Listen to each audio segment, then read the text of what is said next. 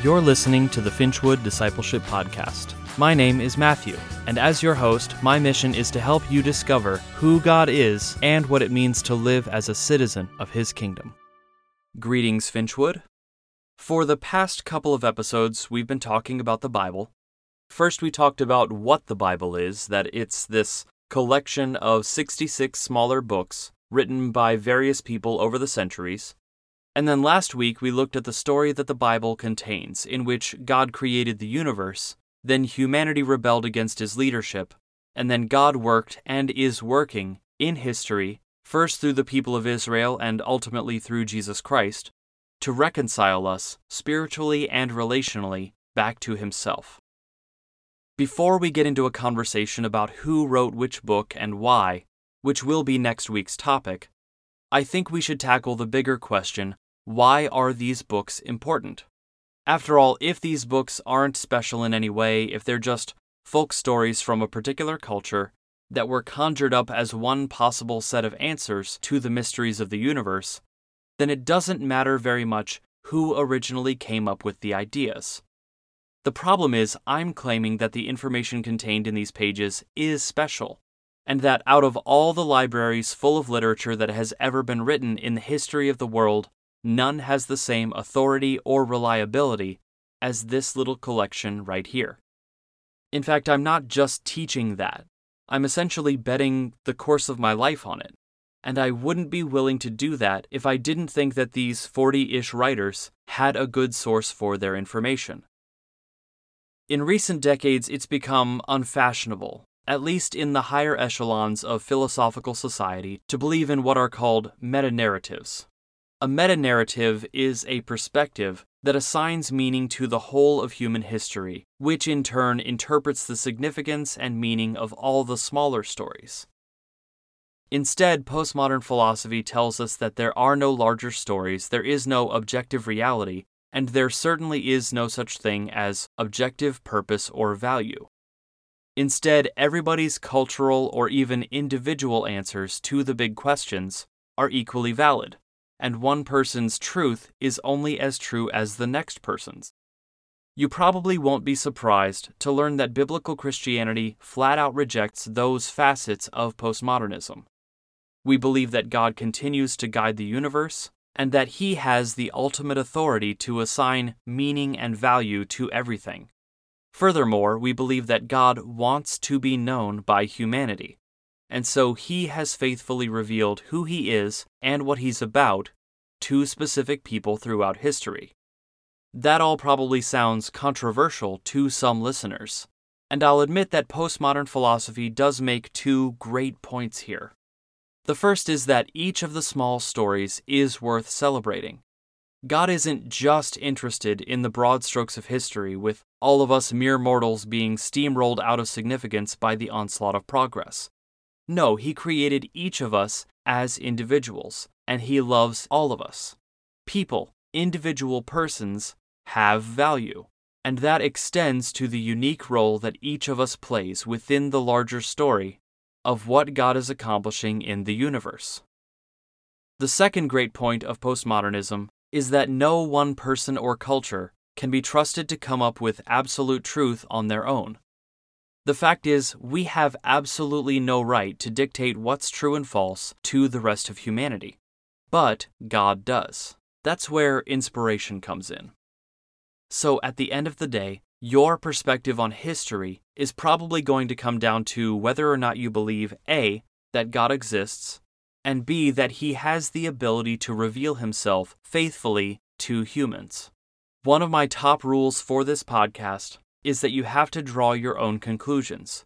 But at least for me, I've experienced far too much of God in my own little story to answer anything but yes to those two questions. So that begs the next question. Even if we accept that God has revealed Himself to humanity in the hopes of being known by us, where do we find that revelation? What sources do we draw from to know who God is? Perhaps more broadly, what sources of truth have ultimate authority? Over the centuries, Christians have identified 4 such sources. One is the Bible. A second one is the traditions of the church that were passed down by those who have come before us, particularly the first generations of believers who knew Jesus during his earthly ministry. The other two are our God-given capacity for logical reasoning, and finally, our personal experiences. Those four sources of truth, Scripture, tradition, reason, and experience, form the backbone of everything we believe. Frankly, those are the same sources of truth that everyone in the world uses, even if they label them or define them differently. An atheist might rely primarily on scientific journals as their form of scripture, whether they use that word or not. And lots of people consult traditions other than those preserved by the church. But the bottom line is, everything believed by anyone, anywhere, ultimately derives from one of those four sources. Either you read it or heard it from a source that you trust, or you thought of it or experienced it yourself. That's it. So, what happens when two of those sources of truth disagree? At some point, you're going to run into a situation, for instance, where your personal experience disagrees with your own faculties for understanding the universe.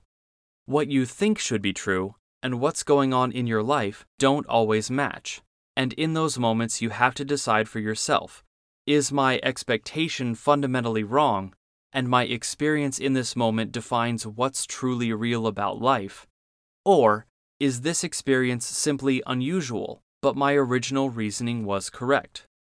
The scary thing is that I can't just make a rule that decides between logic and experience for every potential conflict for all time. Sometimes my underlying assumptions in a situation will need to be corrected. But at other times, my logic will be right, but my experience of the situation will be flawed. I can be wrong in 1,000 different ways, and that's just in the world of facts and figures, the world of physics. Figuring out what's true or untrue gets even more complicated when we cross over into philosophy, ethics, the realm of value judgments like right and wrong, good and evil, not to mention the incredibly subjective emotional interpretations that each of us assign to seemingly concrete events. That's why, at some point early on in the history of the church, we realized that we needed an unchanging measuring stick, something we could come to with our thoughts and our feelings, and even the traditions that we've been taught, and find out, does this measure up? Out of all four sources of truth, only one is unchanging, and that's Scripture. Other than being translated into various languages, the Bible is pretty much the same as it was when it was written, so we can faithfully rely on it to communicate the teachings of Jesus and his first followers better than all the traditions and experiences since then ever could. Now, doing so can be very difficult because it requires that we humble ourselves, but it's worth it. Every time I've laid aside my immediate feelings about a situation and genuinely asked myself, what does the Bible say? What I've found is that the Bible lines up with reason and the overall experience of my life after all. Similarly, I've certainly come across teachings and traditions, both inside and outside the church, that are in conflict with Scripture, and I have yet to find one that disproves the Bible. There's a Latin phrase that you may hear theologians sometimes use to express their faith in the Bible first and all other sources of truth second. The phrase is sola scriptura, which means Scripture alone. It's a rallying cry for those who hold this view, but I think it's a bit of a misnomer. The theologians who originally coined that phrase meant Scripture alone as the ultimate standard that all other sources of truth are measured against. But in recent years, some have taken it to mean that only Scripture contains any truth at all. This is, of course, preposterous. The Bible being first doesn't mean that other sources of truth are invalid. There's still a great deal to learn from our experiences and the wisdom of those who have come before us. And God has given us a wonderful ability to think for ourselves and determine what does and doesn't make sense. But on any given topic, tradition and I may both be dead wrong. The Bible, on the other hand, remains faithful. For that reason, I prefer the term prima scriptura, which means Scripture first. Now, at this point, I should clarify that I can think of 1,000 bad interpretations of the Bible that instantly come into conflict with both logic and personal experience. But I find that those instances pretty much occur because tradition is held in the highest place instead of Scripture. When Christians cling to a tradition that dictates to the Bible what it must and must not mean, or when its simplest, most obvious meaning and interpretation are abused in the service of one person or one group's agenda, that's where so-called inaccuracies and contradictions always spring up. I would actually bet that most of the people who will ever hear this podcast have already been exposed to bad teaching that's supposedly based on the Bible, but is actually based on the traditions and assumptions of imperfect human beings who have brought their own personal preferences and beliefs but then called it God's Word. A lot of people have a bitter taste in their mouths about the Bible or even about Christianity itself because of that kind of experience. If that describes you, I'd like to say first of all that I'm sorry. It wasn't supposed to be like that. Most Christians say that they believe that the 66 books of the Bible are the ultimate authority, but sadly, many don't actually live as if that's true. Also, broken people are gonna do broken stuff, and unfortunately, that applies to Christians and to non-Christians alike. What I'm asking you to do, honestly what this whole podcast is really about, is to separate out what the Bible actually says from what we've been taught. Because when we actually put the Bible in its rightful place, when we go back to the source and submit to its wisdom time and again, we find ourselves back on the right course. The last thing I want to look at in this episode, now that we've talked about the authority of the Bible, is how we've defined what is or isn't in the Bible in the first place. What was the process by which some books were included but others were not? The short version is that there was nearly unanimous agreement among the first few generations of Christians that these books were special in some way, that they were useful for teaching and for forming our beliefs about God because we could sense the voice of God speaking through them.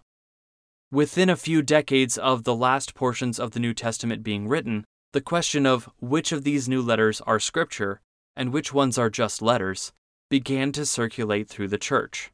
And several early Christian thinkers compiled their own lists of must-haves for a Christian Bible. As that process continued, the word that came to be used to describe this list of the books that are the revelation of God to the Christian church was the canon. By the way, that's spelled C-A-N-O-N. It's not canon with a double N in the middle because that means artillery. This is the Greek word for a measuring stick or a ruler. The idea is that this is the standard by which all other ideas and teachings are measured. Ultimately, the search for a canon led these early leaders in the church to assemble short statements that summarize what the church believes in a nutshell, which we call the creeds. In fact, the English word creed comes from those documents because they all start with the words, I believe, which in Latin is credo. That's followed by a list of statements that the church believes. Because those creeds were the last thing that the vast majority of Christians agreed on, some people consider them the ultimate authority, followed by the scriptures that those beliefs are in harmony with. Because I don't see any inherent conflict between the two, I view it as a both-and, not an either-or situation. The bottom line is that the church was in remarkable agreement that these are the things we believe, and the Bible consists of the documents that say those things. Now, all that isn't to say, however, that making the decisions between canonical and non-canonical books was easy. There were several books proposed, both for the Old and New Testaments, that didn't quite make the cut. Some of them were in complete agreement with the teaching of the early church, but simply lacked the sense of divine inspiration that others had, while a few of them clearly taught things that the greater Christian community could not endorse because it didn't match the teachings of Jesus, or even of Judaism for that matter. In the Old Testament, first of all, any books that were held up as scripture in Judaism were also considered sacred to Christians, since at its core, Christianity is an offshoot of Judaism. Jesus quoted from the Hebrew Bible, which we call the Old Testament, and his followers used it as their Bible, even while they were in the process of writing the New Testament. The story of how these books came to be regarded as the Jewish Bible is long and complicated, so I won't get all into it here. What I will say is that this list had been consolidated and approved and was used by Jewish communities throughout the known world centuries before Jesus was born. A distinction was drawn between the 39 canonical books which make up the Hebrew Bible and two other sets of literature that had been floating around in the Jewish culture for centuries. One was called the Deuterocanonical books, or the Second Canon, which some groups considered authoritative in their own right. These are generally good sources of wisdom, and I can recommend reading them and treating them with the same reverence and authority that you would give any other Christian book, without necessarily holding them up as the canon, that measuring rod by which beliefs should be evaluated. The second group from before Christ is called the Apocrypha, which comes from a Greek word meaning hidden away. These were books with dubious authorship, and some of them were known to be just straight-up forgeries. Some of them also contain some pretty weird ideas. In the New Testament, a distinction is usually drawn between a few different groups. One is, of course, the canonical list of 27 letters which are included in pretty much any Bible worldwide. That list was finalized in the 4th century AD, but it was proposed in the early 2nd century, so it's far from an arbitrary list.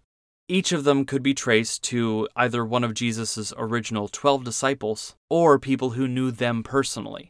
And all 27 New Testament books taught what the early churches taught. In other words, there was complete doctrinal agreement between what these letters said about God and what the church had been taught by Jesus himself and by his first followers. Beyond those 27, we do have a number of other letters written by early Christians to one another, and these are worth studying and cherishing in their own right. A lot of scholars refer to these writers as the early church fathers, and their wisdom, not to mention their perspective on the first couple centuries of the Christian movement, are invaluable to us today. However, alongside the early church fathers, there was a group called the Gnostics. This was a movement on the outskirts of early Christianity that borrowed heavily from Greek and Roman philosophy. They ended up restructuring the story of Jesus according to those systems of thought. The main takeaways from the Gnostic movement were that they believed physical existence was inherently evil, and that God could never have been born as a human being, much less dying and rising from the dead. To the Gnostics, salvation was incumbent upon having the right knowledge so that you could escape from the evil material world and exist with God as pure thought. They wrote a number of alternative gospels and other works in the first few centuries of the church, but their philosophy was opposed by everyone who had a relational connection back to Jesus, including those of his original 12 disciples who lived long enough to see this controversy come to light in the first place. In recent years, there's been kind of a resurgence of interest in the apocryphal and Gnostic works that were excluded from the Bible by the earliest believers. Many people are looking for a fresh take on Jesus and on the message of Christianity. I believe largely that's happened because toxic, false Christianity and its interpretations of the Bible have been a destructive force in so many people's lives. A lot of people want Jesus, but they've grown to reject the Bible. I can't blame them for coming to those conclusions, but I do disagree with them, precisely because the Jesus described in the Bible, in the 66 canonical books that make up the Old and New Testaments, is nothing like the often broken religious and cultural system that frequently bears his name. The Jesus of the Bible already is a fresh take, and I'm looking forward to continuing to discover him with you. I hope you'll join me next week for a related discussion on who actually wrote the Bible. And please feel free to contact me with any examples you have where truth and scripture have seemed at odds. I'd love to do a series on those. Meanwhile, as always, thank you for listening.